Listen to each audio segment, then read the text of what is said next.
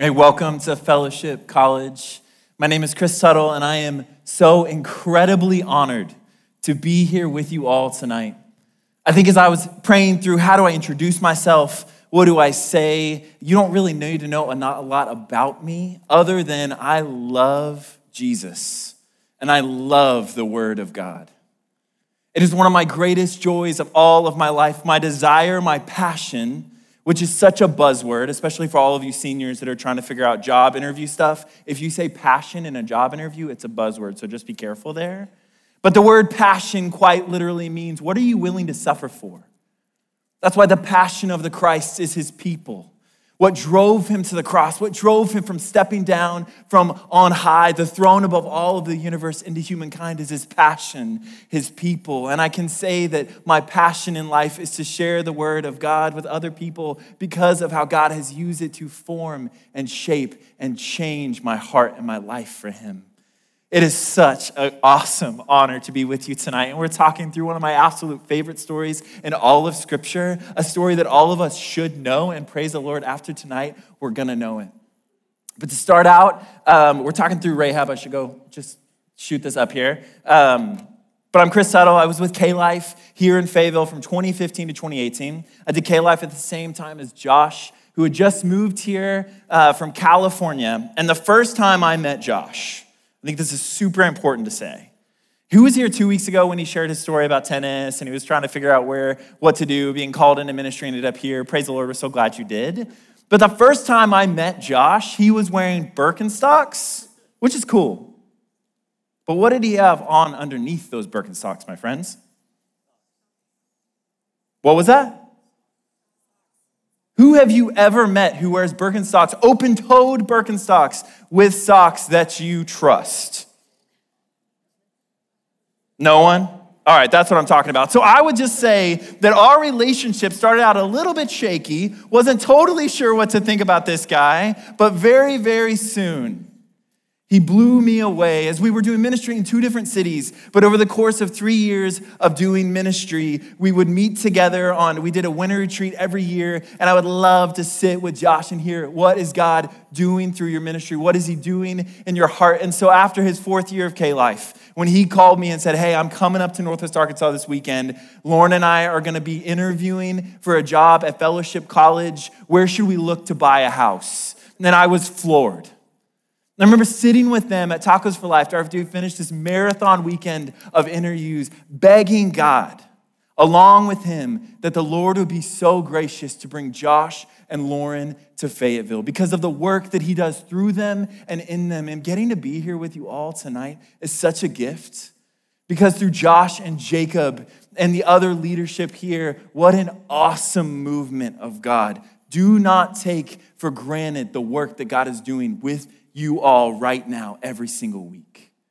It's awesome to see. It's awesome to be a part of. So this is me, my wife Shelby, and my daughter Edith. Shelby and I have been married for 7 years, and our daughter Edith's in the middle. She was a honeybee for Halloween. We are desperately obsessed with her. She's awesome. She's like 18, 19 months old right now, is talking, running, is in such a fun stage. We love it. Shelby was on staff at Fellowship from 2015 to 2017 in Rogers as one of the girls' pastors. And so we just have a deep thankfulness for this church, for the way that this church has been used in Northwest Arkansas and each individual city to bring the word of God to everyday citizens, to bring the word of God into our communities. As we sat here praying for you all before the service, we watched that image of the city, this overview of the campus and the neighborhoods, knowing that God is doing a great work. And tonight, as I mentioned earlier, one of my great passions in life is to share the word of God because God has used the Bible throughout my 10 plus years of following Jesus to capture my heart. When I was a sophomore in high school, my family went on a ski trip, but I had had ankle surgery about 3 months prior, so I couldn't walk. And the general rule of thumb is if you can't walk, you probably shouldn't ski either. I'm sure some of you have done that. So I sat in the coffee shop and felt bad for myself for 3 days while my family skied. It had been planned for a while beforehand. And I read through the book of Galatians. And in those 3 days, what God did was start to ignite my heart and my mind to see that these people in this book were real. They lived real lives. And God actually wove an insane story of redemption through each arc and each character. And literally in those 3 days, I came to see my sin in a whole new way. And the need of redemption, the need of Jesus. And ever since then, I spent my junior year of high school and my senior year of high school pouring through scripture, the Old Testament and the New, as God continually opened my mind and my eyes to his goodness time and time again. As I continue to go through scripture and trust it, I get to see every day when we're in this book how God has used these words to form and shape his people for thousands of years. And so my prayer for us tonight is that we could see the story of Rahab in color. That God would begin to form, would continue, not just begin, but will continue to form a biblical imagination in each one of you, because this is laid out as a story. So last week, Jacob did this whole great intro, did a ton of work that we don't have to do for the rest of the series. Thank you, Jacob, on story, the importance of story, telling story. He flashed Kendrick Lamar at one point. How he does that in a sermon, no one will know, but he did it and got away with it. Kudos, bro. But the whole point of that was that story captures our imagination. Stories capture our heart. And God has told this story through the Old Testament from Genesis 1 to Revelation 22 of his love, his kindness, his forgiveness, and redemption that draws us in. And tonight we get to visit the story of Rahab, who I think probably a lot of us would recognize her name. She's a pretty major character, as we'll see in this story, but really has not been given near the credit she is due for her courageousness and boldness and her place in the arc of redemption and in the story of Jesus overall. As we prepared for this, the last 2 weeks of getting to pray for you, some of you by name, this is what keep coming to my heart as I read the story of Rahab and prayed for you. This simple phrase, no matter what your past, Jesus invites you to participate in his work of redemption, no matter your past. No matter where you've been yesterday or 10 years before, no matter what you're thinking right now, what you've experienced or what you desire, Jesus is actually inviting you to be a part of what he's doing. He's not just being okay with it. He's not just putting up with it. He's saying, come on. Come work with me. Come live with me. Come follow me as he does great work. As we jump into this story, we need to do a little bit of groundwork first. So last week, Jacob ended the story of Aaron by getting to kind of the point where Moses and Aaron are in the wilderness. And we flash forward just a little bit to a point where Moses is supposed to be leading God's people. He led them out of Egypt, out of slavery, through these unbelievable works, the power of God. And Moses is leading these people, along with Aaron, to the promised land, to take the land that is theirs. Because from Genesis 12 on, Josh spoke about the story of Sarah 2 weeks ago. And this promise came to Sarah and her husband Abraham that through their seed, all of the nations would be blessed, that their descendants would outnumber the sand on the shore or the stars in the sky. And what that meant was that God would use the nation of Israel, his chosen people, to show the rest of all of the nations of the world his goodness, his mercy, and his kindness. And so we get to this place where Moses and Aaron are leading the Israelites into the promised land, and there's an act of unfaithfulness, or really an act of a lack of faith from Moses. He sends 12 spies into the promised land, into Canaan. And those 12 spies come back and say, there are giants in the land. There's no way we're getting in there. There's no way we're going to take it over. And Moses believes them. And one thing leads to another, really to where God says, Moses and the people of Israel, because of your lack of faith, you will wander in the wilderness for the next 40 years as this generation dies off. And then when this generation dies off, we will lead you into the promised land with a new leader.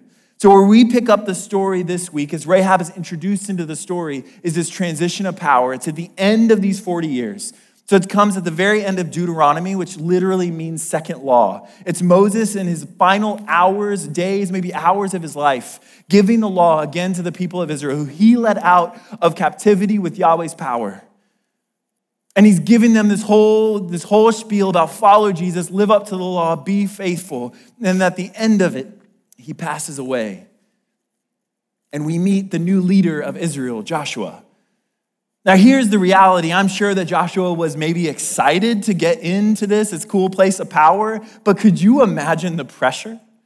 Moses, the chosen man of God to lead his people out of Egyptian slavery, cannot do the job. He can't get the Israelites into the promised land. So Joshua pulls up and says, yeah, I guess I'm excited, but really? Me? Are you sure? Moses couldn't do it. What makes you think I can do it? I cannot imagine taking over a job like that. Think about any office in the land, any elected official, from presidency down to like some district seat in Fayetteville. The reality is if you get into that seat, if you start taking over power of whatever that office is, it means the person in front of you didn't do a good enough job to get reelected. So there's some pressure. There's some like, okay, how am I actually supposed to do that? So as this story kicks off in Joshua 1, we see God speak directly to Joshua. Yahweh, the King of all kings, the God of all creation, speaks directly to Joshua who took over from Moses. And he tells him 3 times, be strong and be courageous.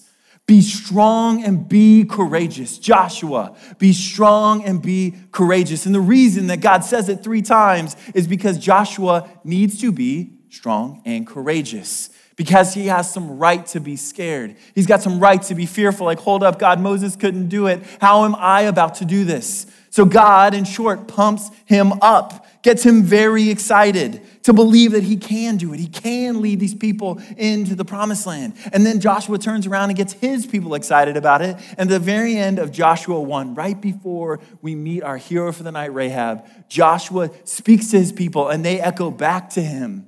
We will follow you. We will do what God says. But Joshua, be strong and courageous. And then that brings us to Joshua 2, where we meet Rahab. A little bit before we jump into her story, Rahab is a citizen of Jericho, which is one of the cities that Israel is going to go take over in their conquest of Canaan. As they get into the promised land, to get this land promised to them so they can be a light to all the nations. Any city that's in their way that doesn't surrender to the will of God will be overthrown. And so Jericho is right in the middle of their flight, right in the middle of the way that the Israelites are moving. It's a walled city, a fortress of sorts. We don't know much about Jericho beforehand, but what we know is that they're not willing to bow down and surrender to God. And so Jericho is right in this place where for years and years and years, they have been hearing the stories about Yahweh.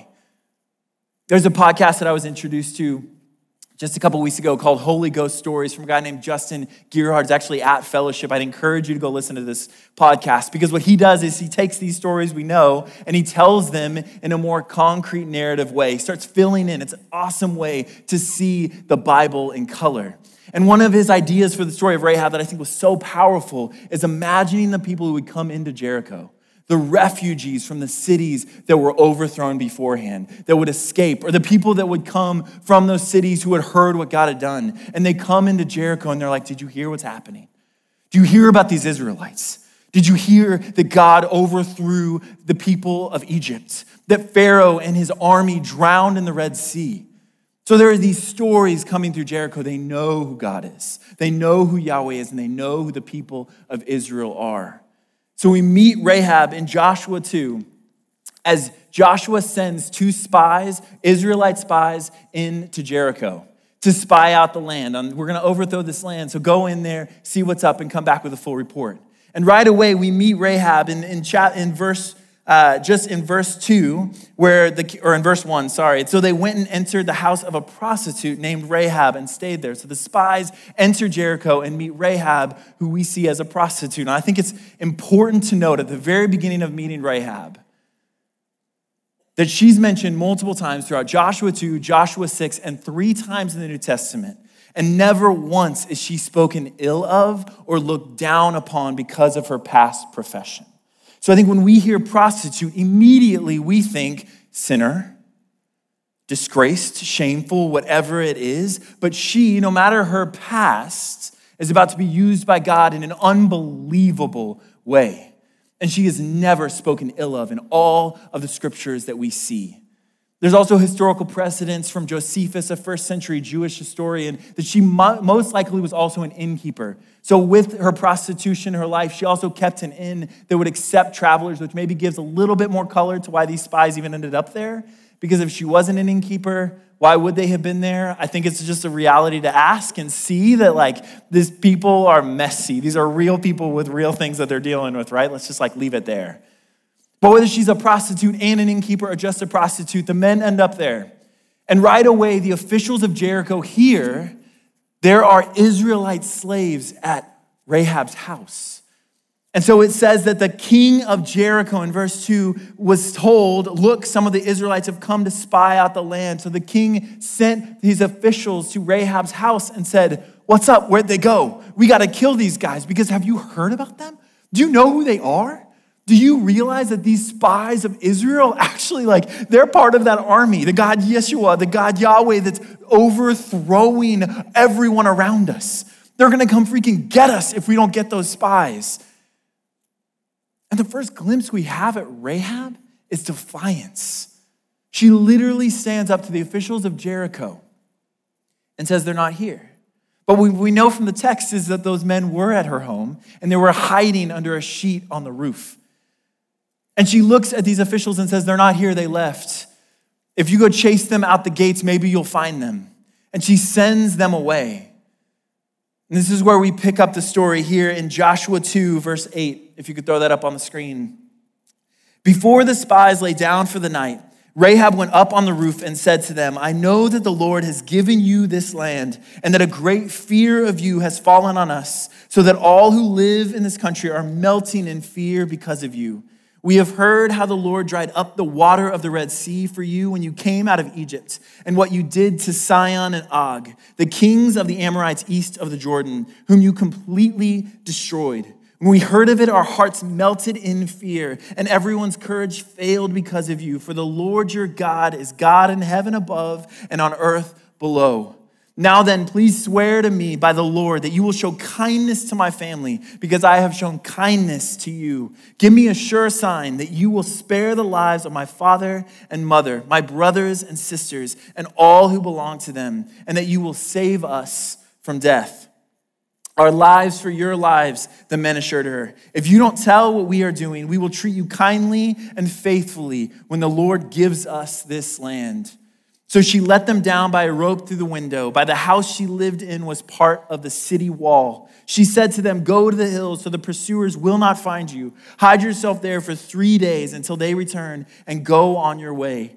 Now the men had said to her, this oath you made us swear will not be binding on us unless when we enter the land, you have tied this scarlet cord in the window through which you let us down.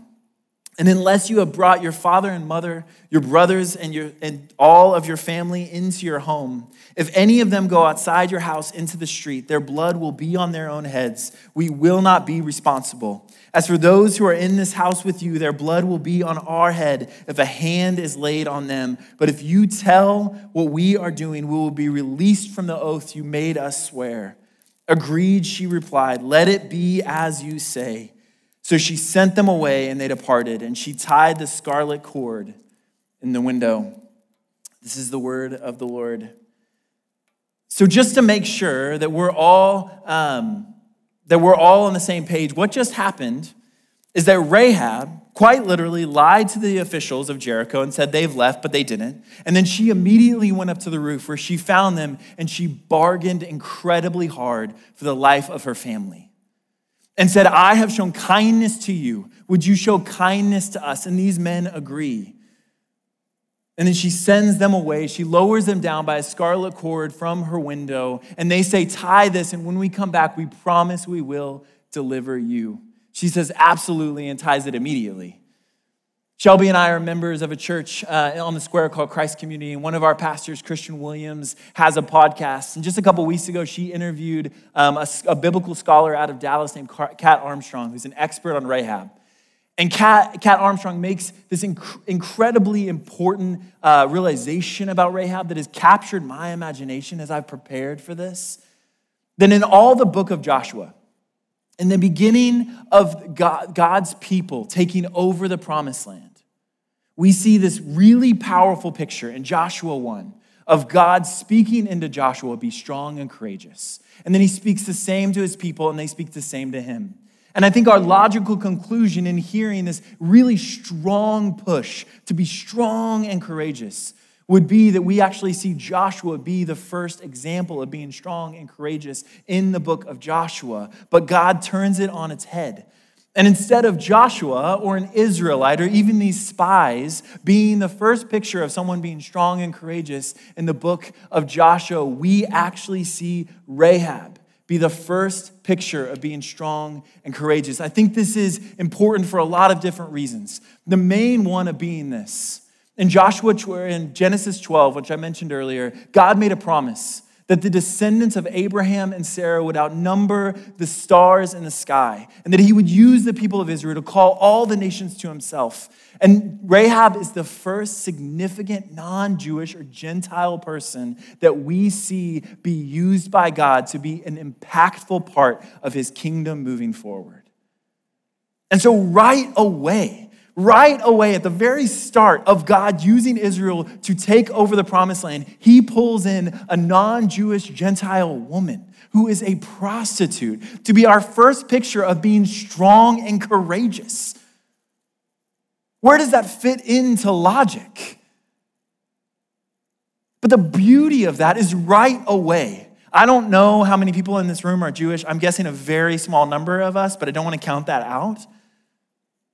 All of us immediately can look at Rahab and say, yes, Lord, thank you for pulling her in. Because if God hadn't used Rahab in the way he had, when would the Gentiles have started being grafted in? Surely it would have been eventually, but what a gift for it to be someone so out of the ordinary, with such a sketchy past. Someone who had no reason being in leadership, no reason to be in this place of saving these men and being a part of the people of Israel, seeing someone who is strong and courageous, but we get her.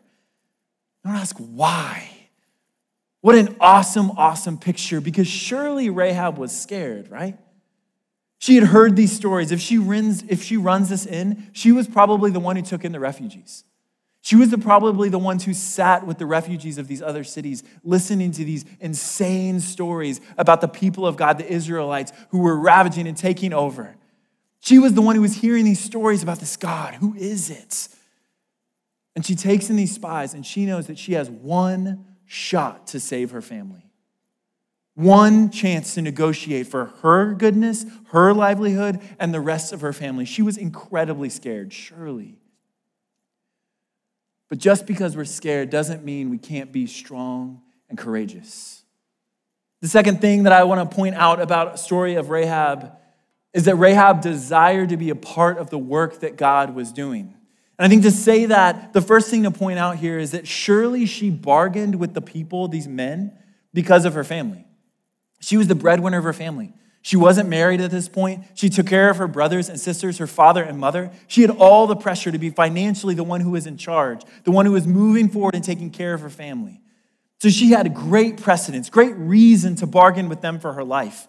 But the other thing that I think we get through this text and then onward in Joshua 6 that we'll see in just a minute, and then even into the New Testament, is that Rahab desired, I believe, to be a part of the work she was doing. She heard of the kingdom of God.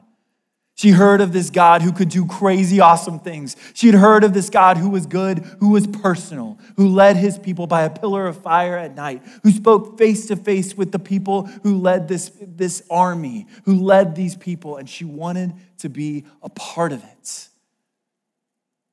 And what in your life have you ever wanted to be a part of so bad that you were really, really willing to risk? Maybe it's right now. Maybe there's a ministry or a job opportunity or something going on around you that you see God doing something awesome and you want to be a part of it. But you know to be a part of it, you might have to risk a little bit or a lot. And in this case for Rahab, she wants to be a part of what God is doing, but she knows she's risking her life and her family's life because she has no idea if these men are going to say yes to this negotiation. When I was thinking about this question, what is it in your life that you might have to be risking for to be a part of what God is doing? I thought about my college decision. How many freshmen in the room Can I get a hand of freshmen? Awesome. So you guys were just here last year as you're making decisions. Everyone else in the room can remember that, whether you're 4 years out or 12 or whatever. It doesn't matter how many I'm out. But you can remember this decision of college. Maybe you're exactly where you want to be. Praise God you're here. Fayetteville is the greatest city on earth, right? This is the greatest school ever. We're so thankful. Thank you, Devaney. I appreciate the affirmation. But as you're going through that decision process, there's a ton of things at play, right? Where do you want to go? What do you want to study? Where is your family gone? Where do you have funding? Where's your boyfriend, girlfriend going? Like, et cetera. It just keeps on going. So for me, at the very beginning of my senior year, I didn't apply to very many schools, but I got a full ride or offered a full scholarship at Arkansas Tech University in Russellville. It's a great school. Both my two older sisters went there. I was excited about being a part of the writing program. I met with some professors. It was going to be a great thing. I got a full ride and a stipend. So I had the financial situation was totally paid for going into school, and it was going to be great. And then the high school that I went to in Little Rock, Joe T. Robinson, go Senators, anybody? No? Doesn't matter. Oh, thank you. Praise the Lord. We were in the semifinals of football. And we played Shiloh Christian, bum, bum, bum. And I made the trip up. We got absolutely walloped. But after this game where we get destroyed, I decided to spend the night on campus with my buddy Sean. So my twin brother Cody and I spent the night in the 8th floor of Humphreys with our friend Sean and his roommate Charlie. And we get on campus. And I remember sitting around on his futon or whatever is in a dorm room, hearing story after story of what God was doing in Fayetteville. And it was awesome. And I remember hearing these stories and just being like, I want to be a part of this. People are coming to know Jesus. The Holy Spirit is doing unbelievable work. There's great unity among the student ministries, the college ministries here, the churches. I wanted to be a part of it. And the next morning, we go to sleep. The next morning, I get up. We walk out. We're going to Chick-fil-A, of course. God bless that biscuit, right? And I walk out of Humphreys, and in front of me is Kimple. Left of me is Bruff, God bless it. And on the right is Sam Walton, College of Business, and all that. And I had a moment, a very specific moment, where I felt like, I'm going to come here. And I'm going to be a part of what God is doing at this school, in this city, because I don't want to miss out. So I go home, I tell my mom and dad who love Jesus, hey, I think I need to go to Fayetteville, and that's great, son, but you do know you have a full ride at this other school, and we don't exactly have money to pay for you to college. It's kind of late, maybe you should apply. So I go through the whole application process. Push comes to shove. 3 months later, I'm accepted to the U of A, but I didn't get a high enough ACT score. It was 1 point to qualify for this specific scholarship that I couldn't get.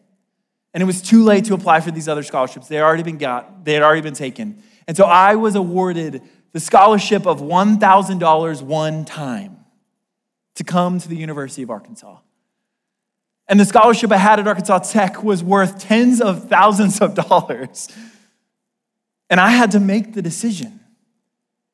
Was risking financially worth being a part of what God was doing?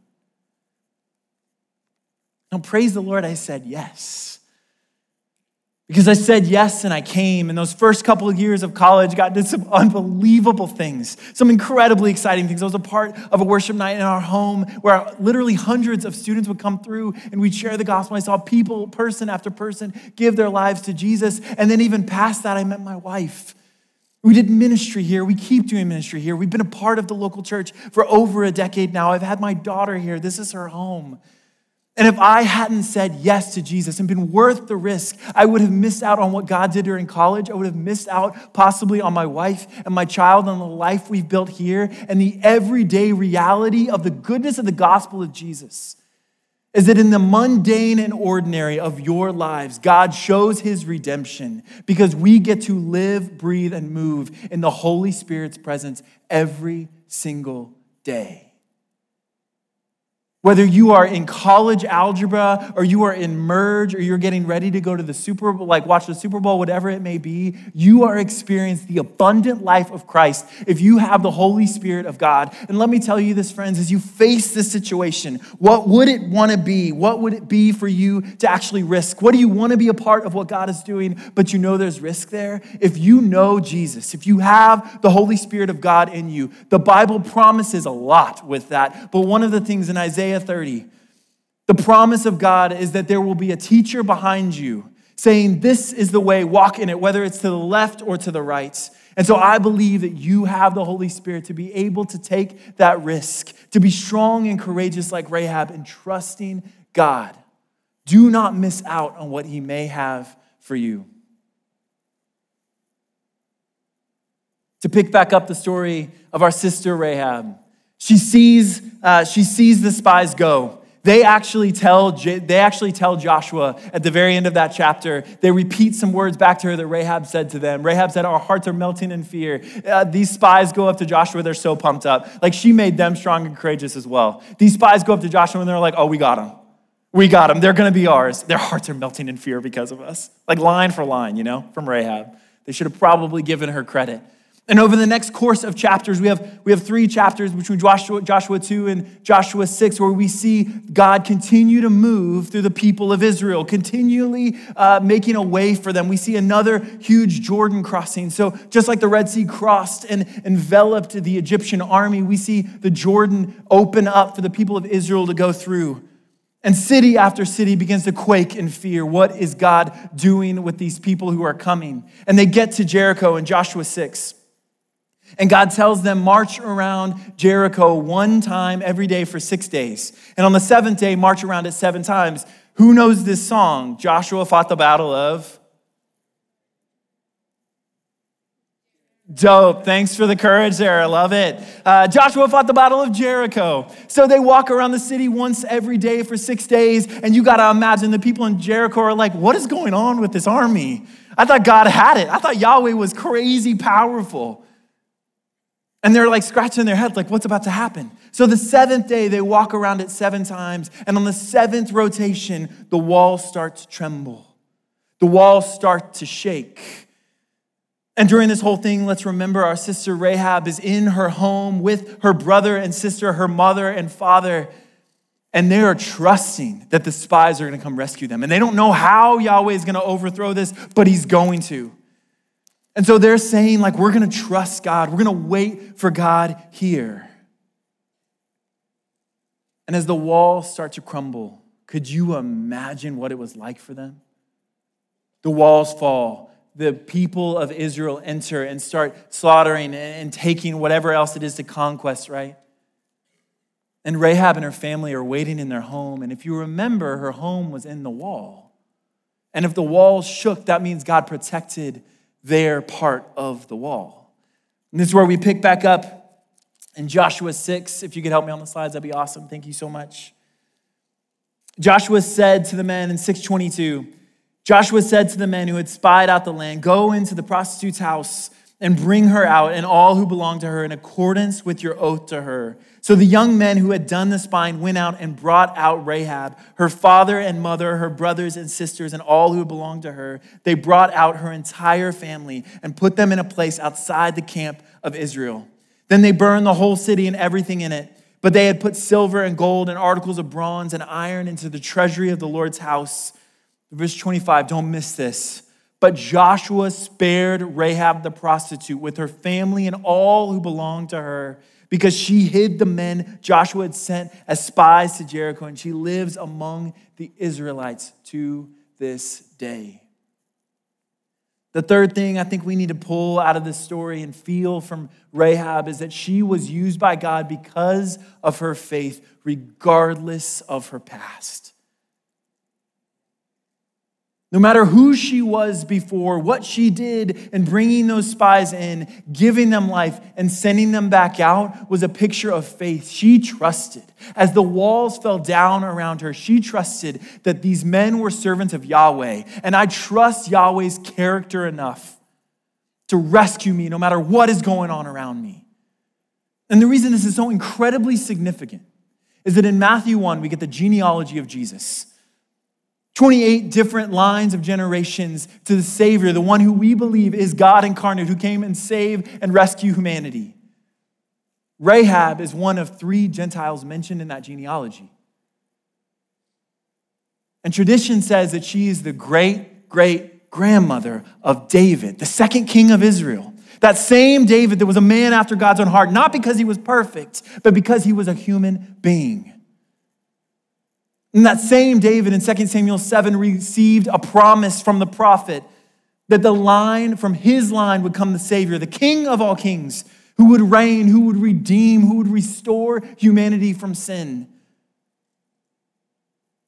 Rahab, the woman who trusted God enough, the non-Jewish Gentile, who was our first picture for the people of God then and now of someone who was strong and courageous, trusted God enough that she hid the spies and she waited. She didn't flee. She didn't run. She didn't try to take it into her own hands. She trusted and had faith. And because of that, she lived every day for the rest of her life in the people of God, along with what God is doing. There were a lot of mundane and ordinary days for her, as you can imagine. But she was married, and she started a family, and she started brand new. She walked right out of her past. And because of that, she was mentioned and a part of the redemptive arc of all humankind and creation. Because of her faith. What an unbelievable picture of this unsung hero who we better sing about for days because she brings glory to God. Throughout the last few weeks, as I've been praying for you all, some of you I said earlier by name, the theme that keeps hitting me in this story is of the Crimson Cord. So the Crimson Cord, as a reminder, is what Rahab gives to these men to lower them down through the wall. And that same crimson cord is what they tell her to tie in the window as a sign that death will not be delivered to Rahab's home.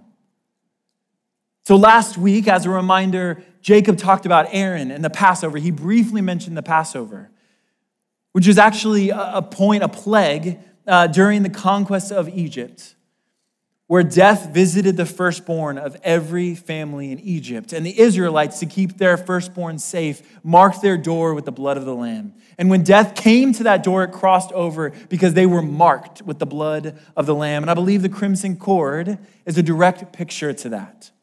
In the same way that the Israelites were delivered from death, rescued from death, Rahab was rescued from certain death as Jericho fell. But in that same way, what we know of Rahab's story to be true is that she wasn't just rescued from death. She was redeemed into a life of following God and being a part of the unbelievable things he was doing. And she was mentioned in the genealogy in Matthew 1. And then she was one of few mentioned in Hebrews 11 as a picture for the early church. She captured the imagination of the New Testament writers so much that they put her in as an example of faith. What is faith? Rahab. And then in James 2, she's mentioned again, not just of her faith, but the work she does because of how much she trusts God. She was not just rescued from death, she was redeemed into a life of following God with the people of God. And in the same way, my brothers and sisters, we believe that that is true of the blood of Jesus. If Jesus is truly who we believe him to be, that he would be God and the only way to salvation, what that quite literally means is that Jesus was upon the throne of all of creation. He formed all of humankind, all of creation, all of the universe and the galaxies in his hands. We believe that from Colossians 1. In him and through him, all things were made. That same God loved humanity and creation so much that the sin, the evil that divided us from our Creator, he stepped down into humankind, became a human being, lived in perfect submission and obedience to his God, who he is one with, his Father, by the power of the Holy Spirit. And in his life, he came to death on a cross. And through his blood that was poured out, he defeated sin. The wages of sin is death, says Romans. But in Leviticus 11, the life is found in blood. So Jesus' blood pours life over sin and death and destroys it and opens a way for us to know him when he rises 3 days later from the grave, crushing, destroying, and humiliating evil and sin. And Jesus' rescue for us is not just from the past, not just from our sin, but he redeems us into following him. And you guys have an unbelievable opportunity being a part of this community to walk in the practices and the rhythms that the church has walked in for thousands of years, as we have been a part of God's unbelievable redemption. So I'll leave you with this, and as we pray over you, we continue to worship God through song. no matter your past. Jesus invites you to participate with him in his work of redemption. He's not just cool with you coming. He just doesn't put up with you, but he is inviting you. He says, come with me. Come along and experience abundant and eternal life right now in the Holy Spirit as you walk with your brothers and sisters around you in the spiritual rhythms and practices of being a part of what God is doing. Jesus, may you be praised and honored. Thank you for the story of our sister Rahab. Thank you for her courage and her strength, and that we get to build off of that as she was a part of your lineage. God, thank you for redeeming. Thank you for rescuing. Thank you for redeeming. And I pray for my brothers and sisters tonight that you would speak to them clearly. You love them and you are inviting them to worship you. May we worship you now in spirit and in truth.